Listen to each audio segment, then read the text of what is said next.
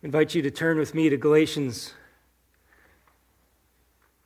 chapter 5.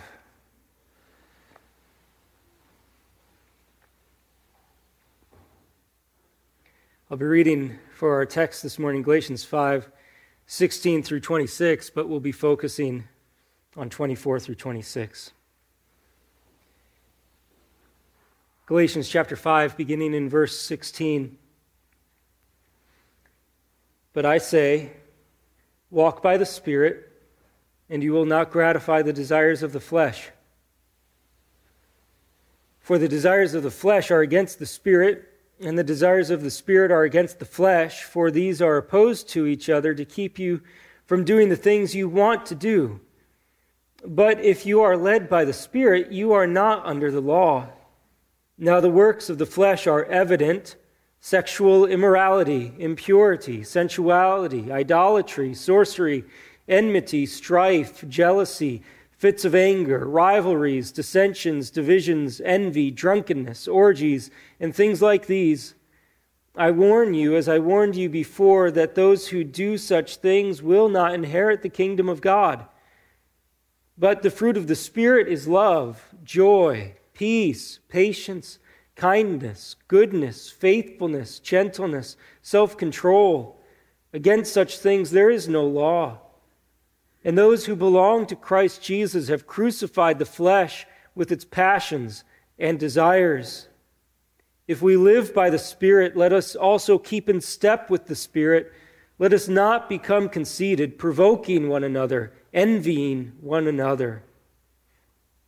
Let us pray.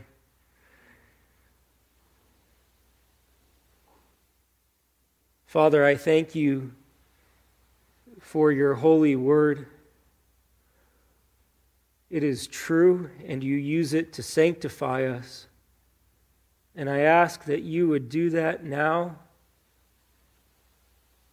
that you would help us by your Spirit to fix our attention on these verses, and we would understand them.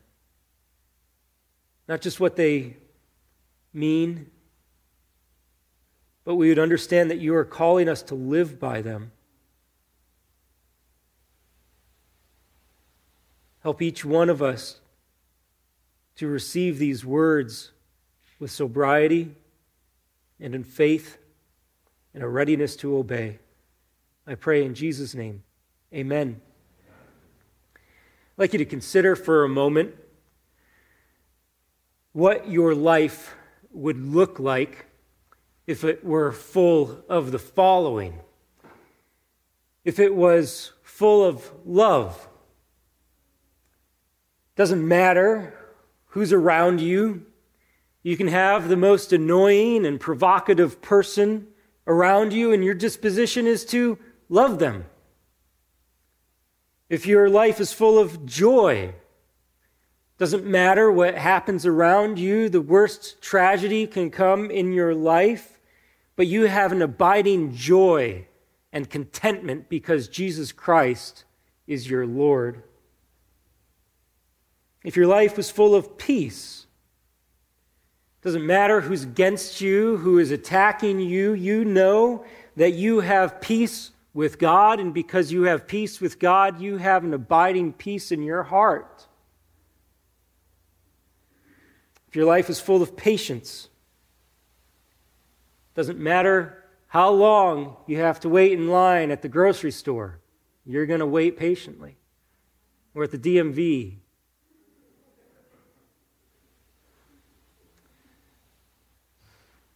Or for an answer to prayer over a deep grief in your life. You confidently trust the goodness of God. Or if your life is full of kindness, doesn't matter what others do to you, your disposition is to be kind to them. Or goodness, your whole disposition is to consider not your own welfare, but the welfare of others around you. Or if your life were full of faithfulness, you're not going to quit 3/4 of the way through this race, or 9/10. You're going to run this race until the end. or gentleness. Your ego never gets in the way. You always consider others more important than yourself. Your self-control, nothing other than what the Lord Jesus Christ commands of you will control you. That's self-control. Does that life sound good to you? Or does it sound intolerable? I hope it sounds good to you. I wonder what you were thinking as you consider those things being displayed in your life. Notice for a moment what I didn't mention your life would be full of, or for you to consider it being full of. I didn't mention all of your bills being paid. I didn't mention that your spouse would treat you perfectly, or your children treat you perfectly, or your boss or your parents treat you perfectly. I didn't mention that you get all the recognition that you think you deserve. I didn't mention that you get the salary that you think you deserve, or the applause or approval you think you deserve. I didn't mention that you have the perfect house, perfect car. I didn't mention that you had the perfect president or government. But what if, in this broken world with broken people, you were full of the fruit of the Spirit? If you spend any time considering the fruit of the Spirit, you might think something along these lines. You might think, well, that's all fine and good, but I'm not all that loving. I'm not all that patient, kind, full of goodness, joyful. And you might think a question like this, well, how do I do these things? How do I see more of the fruit of the Spirit in my life? That's the goal of this message. You know what the fruit of the Spirit is. The list is not all that hard to understand. In this text in Galatians, it gives us some help for how to see the fruit of the Spirit displayed in our life. Now, there might be a wrong line of thinking that you could think, because this is the fruit of the Spirit, the Holy Spirit, it's something that He exclusively does in my life, and so all I need to do is go to bed, let the fruit grow, and I'll wake up a more loving person. And if I don't wake up with all this fruit dripping off of me, it's not my fault, it's the Spirit's fruit anyway. It's not exactly right. The Scripture again and again lays out for us theological truths that are to affect the way that we live and conduct our lives. For example, in Romans chapter 12, after Paul outlining all the glories of the gospel, Paul says, by the mercies of God, offer yourselves as a living sacrifice. There's a response to what God tells us. In this case, the good news is that Christ has died for our sins, risen, ascended into heaven, and to those who believe, He sends from heaven His Spirit to live in His people. But now, because we have the Spirit, we are commanded in verse 25, let us also keep in step with the Spirit. So how are we to see the fruit of the Spirit in our lives? And I think that this text, verses 24 through 26, helps us with some ideas about what will manifest the fruit in our lives. Let me just give the outline to you. It's a little bit wordy, so you can just kind of keep the general principle in mind. But what this is calling us to do is to know that if you belong to Christ, then your flesh, which is opposed to the Spirit, has been crucified. And if that's the case, you will have all the opportunity in the world to bear the fruit of the Spirit. Well, if that's the case, you need to really evaluate if you live by the Spirit. And if you do live by the Spirit, then you need to heed the call to keep in step with the Spirit. And as you keep in step with the Spirit, you need to steer away from conceit. This is not necessarily an A, B, C, D. If you follow these steps, then the fruit of the Spirit is going to be there. But these are things for your consideration to evaluate against your life so that you can consider how you're doing as you bear the fruit of the Spirit in your life. To give you a little bit of a context of where this falls in the book of Galatians so we don't just jump in without understanding the flow of the argument of this letter. Paul, the author of the book of Galatians, has brought up for our consideration the Holy Spirit, particularly in chapter 5, though he shows up all throughout the book. But he brings up the Holy Spirit to show that the whole gospel is a superior way of living to any other way of living. And the primary adversary or alternate way of living to this living by the Spirit is to live by the flesh. And that's what the people at Galatia are doing. The churches of the people in Galatia are seeking to live by the flesh. They want, by their own efforts, to keep the law. But as they do that, they will find that they actually bear the works of the flesh, which have been listed out for us in Galatians 5:17 and 18. The gospel that Paul has been proclaiming to the Galatians is summarized in chapter 1, verses 3 through 5. He says, "Grace to you and peace from God our Father and the Lord Jesus Christ, who gave himself for our sins." We know that part. Christ died on the cross for our sins, but here's the ultimate purpose for it: to deliver us from the present evil age, according to the will of our God and Father, to whom be the glory forever and ever. Amen. Paul is presenting to us a gospel that not only forgives us of our sins, but lifts us out of this evil age so that we'd live lives that are transformed by the power of the Spirit. The goal of Christ delivering us, or dying for our sins, is to deliver us from this present evil age. And the way that that happens is that the Spirit is given to us so that we might live lives like Christ. But for those who insist on living their lives without God, you'll find that you are limited to your own capacities, your own abilities, your own desires, and your own works. And what that produces are the works described in chapter 5. But it's the Spirit who's been given to us who produces in us joy and peace and love. We must know that the Spirit in our lives is a pure gift. He cannot be earned.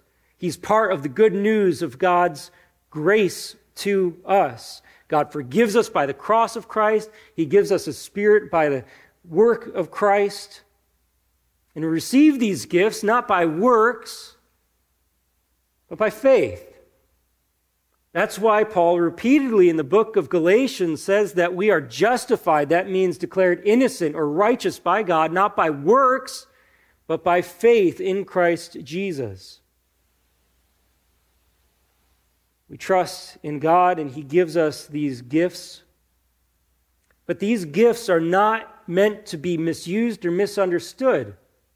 If you look back at chapter 2, verse 14, we see an encounter with the Apostle Peter, who certainly knew the gospel, knew the promise of forgiveness of sins, reconciliation with God, the presence of the Spirit. But in chapter 2, verse 14, Paul had seen Peter and some other Jews doing things that were inappropriate. And he says in 2:14, "When I saw that their conduct was not in step with the truth of the gospel," he spoke to Cephas. There is a right response and a right manner of living because of the gospel that we've been given. And likewise, because we've been given the Spirit, there is a right conduct and a right way of living because we have the Spirit. We don't get the Spirit by works, but because the Spirit has come into our life, there's a certain way that we must now live. We must have the fruit born in our lives. So that's the context.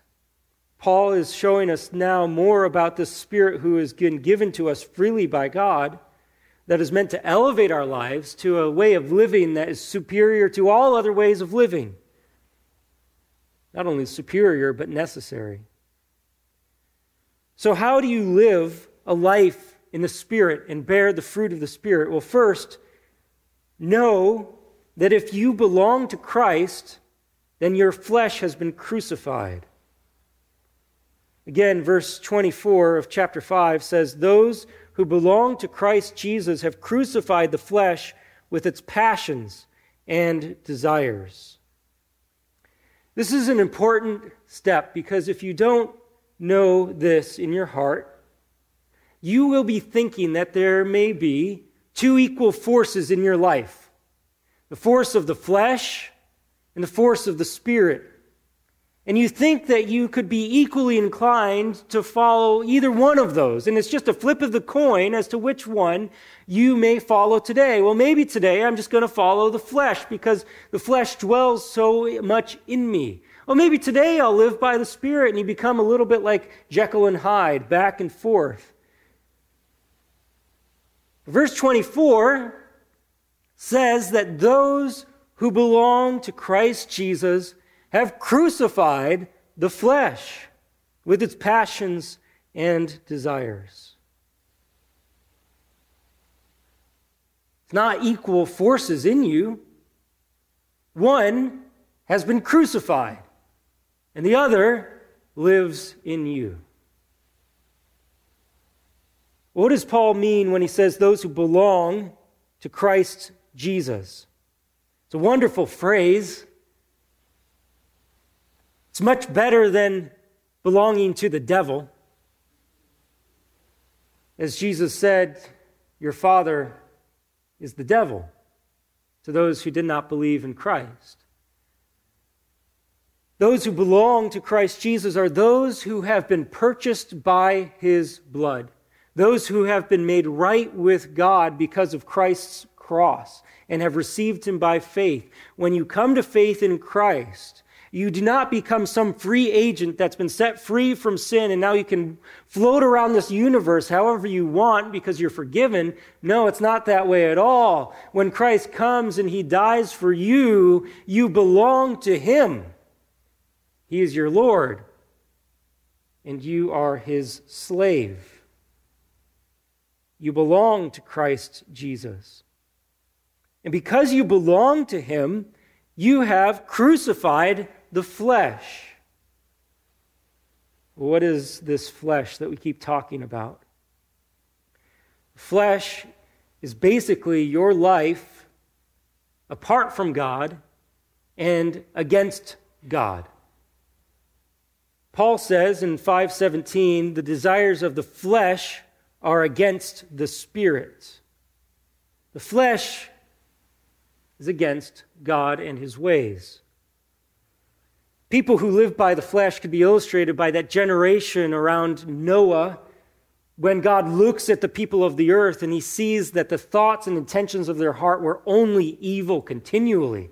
That is a people who are given over to their own ways and separated from God and have nothing of God's Spirit in them, and all they do all the time is evil. That's your flesh. Separated from God, it is evil. It is inclined only to do what you want and never to do what God wants. Amazingly enough, the flesh can look good to other human beings. You can be in the flesh and look like you are a good person, but you're so full of yourself and have nothing to do with God that all of your inclinations are not towards God, they're towards yourself, which is only evil then. Even if you help the old lady across the street. That's the flesh. One definition puts it that all parts of the body constitute a totality known as flesh, which is dominated by sin to such a degree that wherever flesh is, all forms of sin are likewise present, and no good thing can live in the flesh. And this anti-God thing has passions and desires and works.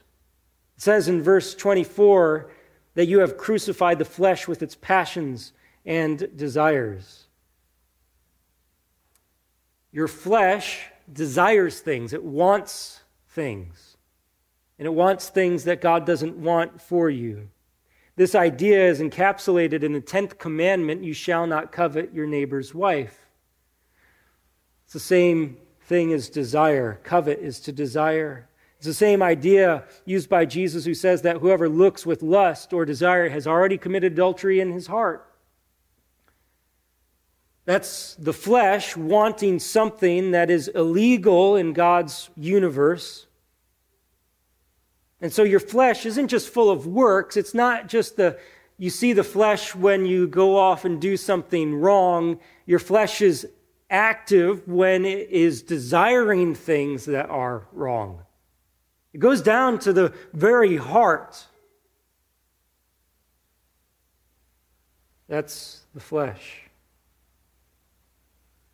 And it says that those who belong to Christ Jesus have crucified the flesh with its passions and desires.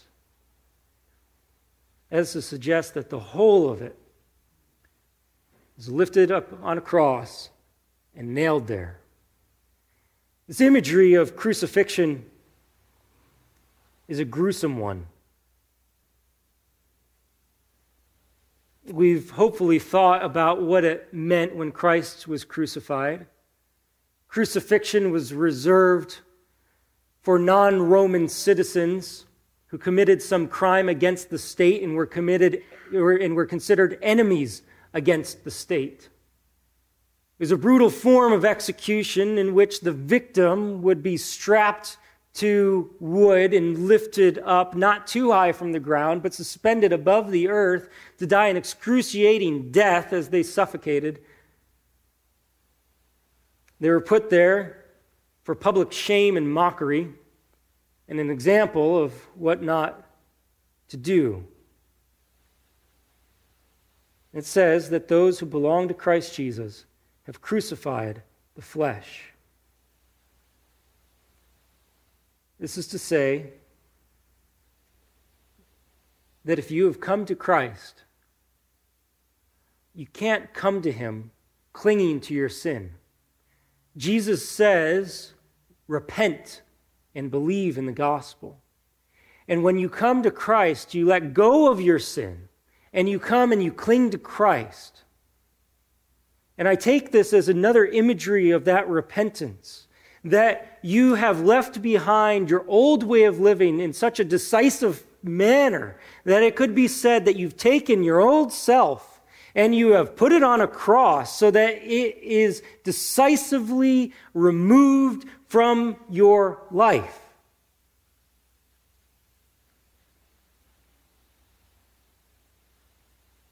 Of course, it should be this way, because Paul says in Galatians 2, verse 20, I have been crucified with Christ. It is no longer I who live, but Christ who lives in me. And the life I now live in the flesh, he just means in a human life right there. I live by faith in the Son of God, who loved me and gave himself for me. Your previous way of living is so dealt with that it is as if it has been crucified with Christ. In fact, in Romans 6, you are to reckon it as crucified with Christ. One pastor helpfully identifies 3 elements of crucifying your flesh. He says that crucifixion is pitiless, shows no mercy. As you think about having come to Christ and belonging to him, you need to regard your old manner of living as so anti-God that you show it no mercy. It's as if you delight in taking out the spikes and pinning it to the cross so that it might writhe in pain there. You hate that old way of living so much. Crucifixion is painful as well. This does not mean it's easy for you to regard your previous way of living as crucified, we want to cling on to those things. We want to cling to our own old way of living. It delights us in some way to hold on to it. And it can be painful to remove those sins from our lives. And third, crucifixion is decisive. And this is the thing that really should encourage us. Crucifixion did not bring instant death to its victim, but it was decisive that that victim would die. And that's the way you need to live. Understanding that when you come to Christ, you so identify with Him that your old self, your old way of living is pinned to the cross there. And when you try to live in the flesh again, it's like you try to get up and give that victim CPR on the cross. Why would you do that? It's there to die. Let it die and be eaten by the birds. And this first step is so crucial to bearing fruit in your life. Because you take this reality that if you belong to Christ, you have crucified your flesh along with its passions and desires. You take that reality, if you know that, you take that into every circumstance in your life. Every scenario, every relationship should be dominated by the fact that the old way of living has been crucified.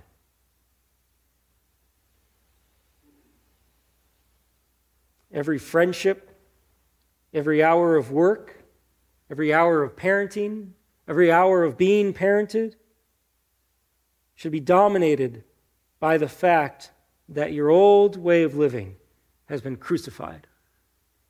And that's like removing the weeds from the garden so that now the fruit of the Spirit can start to be shown in your life. So that's the first idea, is to know that if you belong to Christ Jesus, you have crucified the flesh with its passions and desires. The second help for how to live a life bearing the fruit of the Spirit is to take a moment and evaluate if you live by the Spirit. Verse 25 begins, if we live by the Spirit. Some translations might say since. It's actually if. It is given to us so that we would take a moment and consider if we live by the Spirit. To say that you live by the Spirit means that the whole of your spiritual life is credited to the fact that the Spirit has come into your life and given you life from the dead.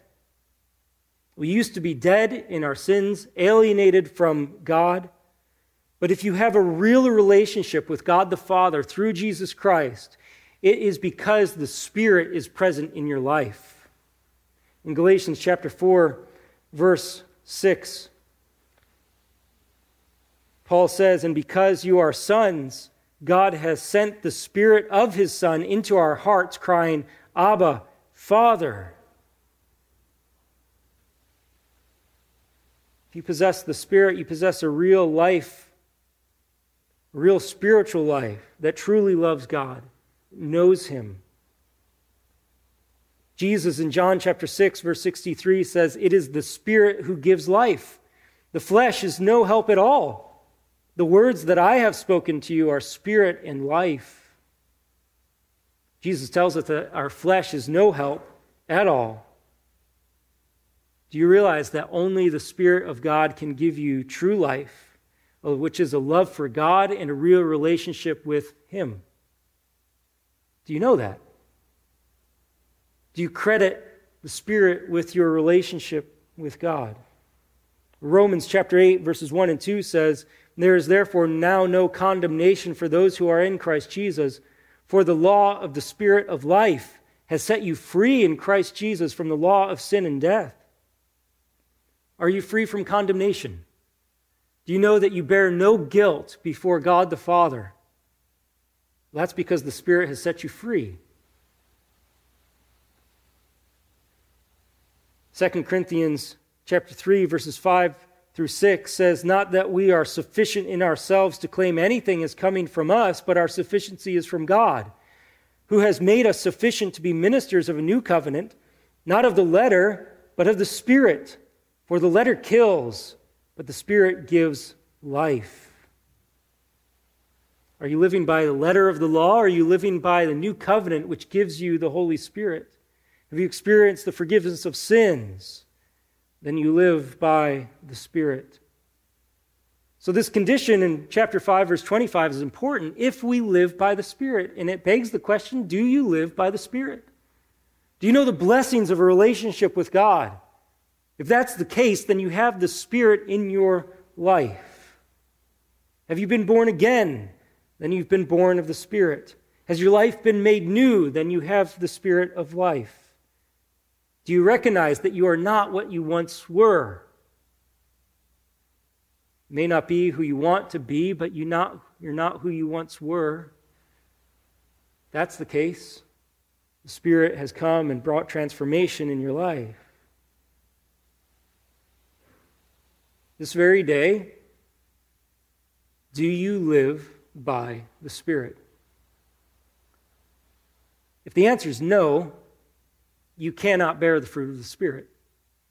If the answer is yes, again, the garden has been weeded, and you have opportunity to bear the fruit of the Spirit. Well, here's a third idea for helping us to bear fruit of the Spirit. Here's what you need to do. This is really complicated. Keep in step with the Spirit. Keep in step with the Spirit. If we live by the Spirit, Paul says, let us also keep in step with the Spirit. If you live by the Spirit, then there is an appropriate way that you are to live.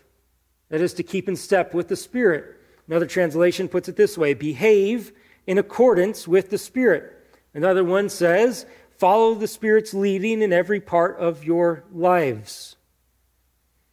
It's in the present tense. That means that it's to be a daily and constant endeavor to keep in step with the Spirit. And you don't need to overthink this.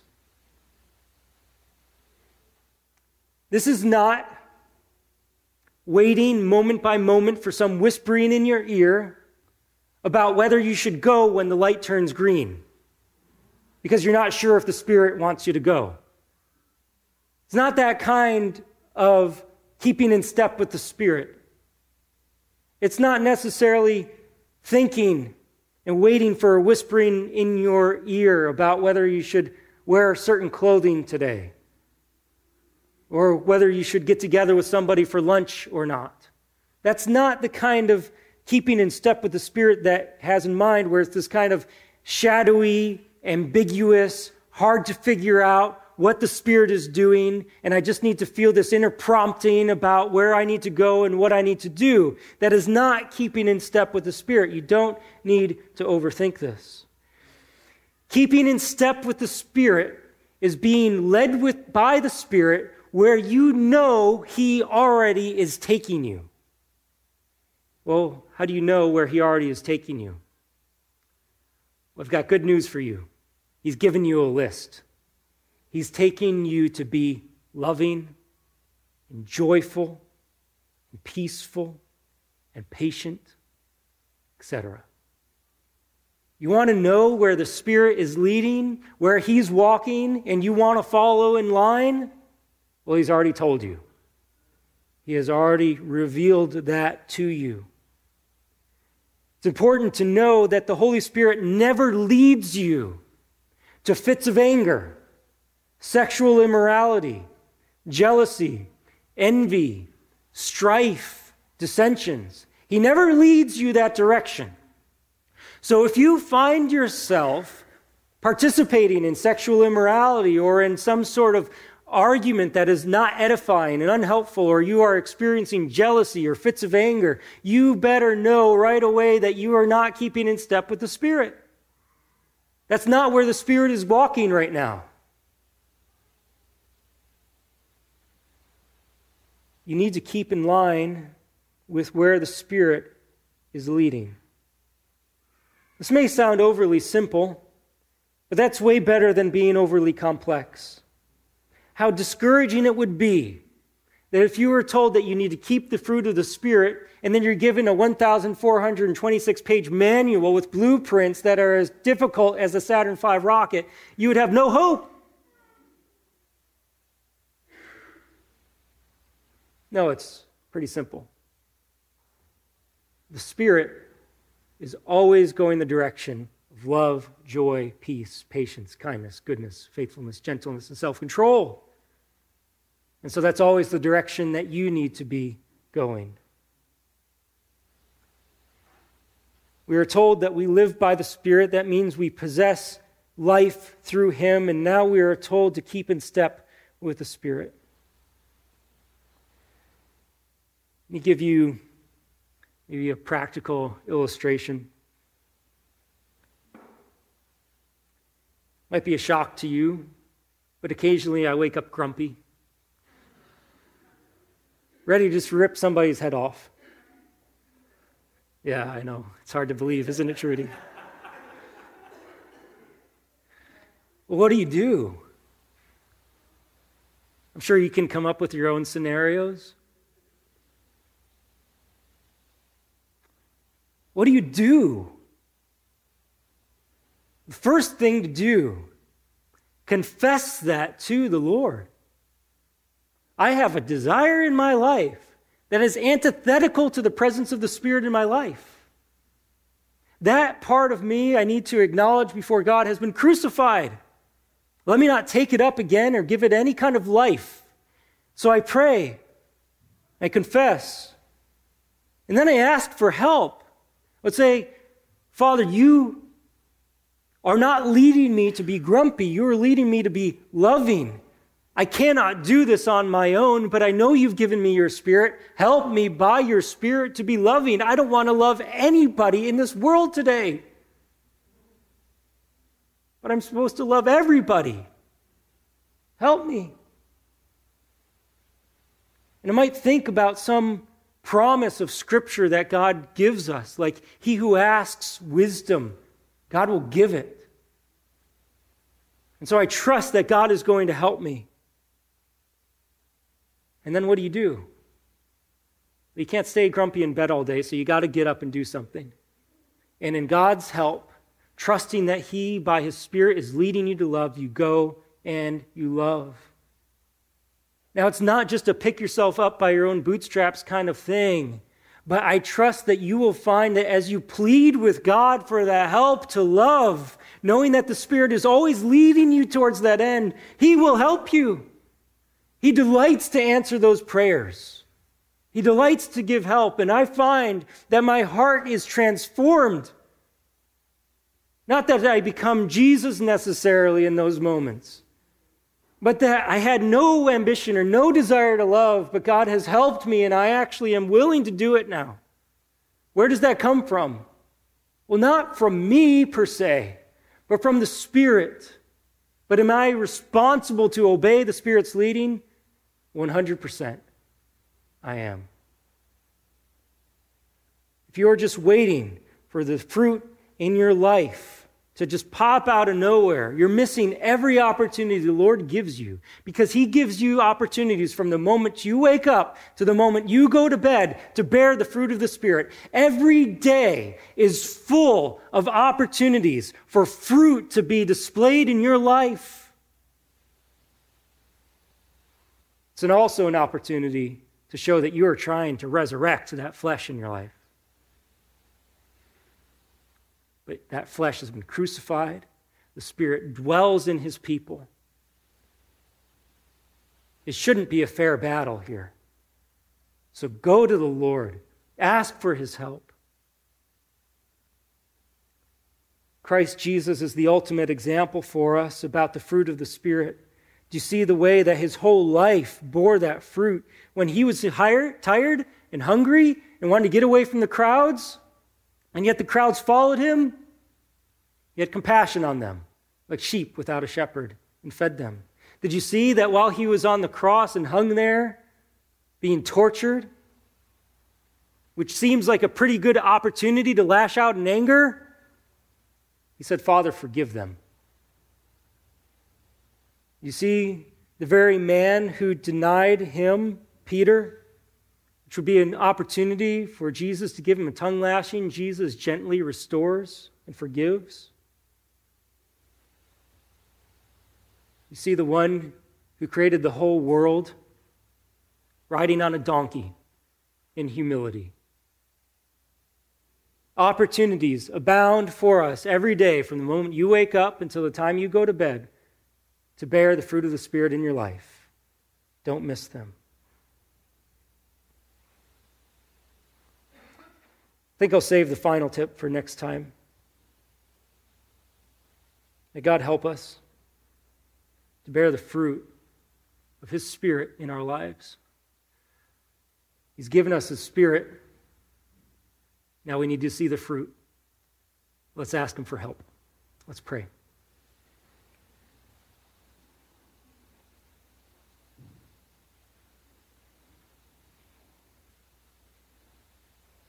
Father, first of all, thank you that in Christ Jesus we have our sins forgiven and all of our debts paid.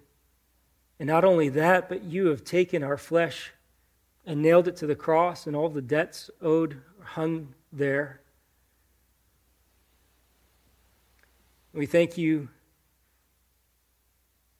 Not only have you forgiven us, but you've given us your very Spirit to give us life and to dwell in us. Father, what a gift. And I fear that we take that for granted or just don't understand it as well as we ought to. But your word speaks so clearly about it. Oh, Lord, forgive us for neglecting your word and meditating on it and thinking about the presence of your Spirit in our lives. Would you make us more aware of that reality? And I would ask you, Father, that as you give us opportunities to love and be joyful, patient, that we would take those opportunities, knowing our flesh has been crucified, and knowing you've given us your Spirit. Oh God, help us.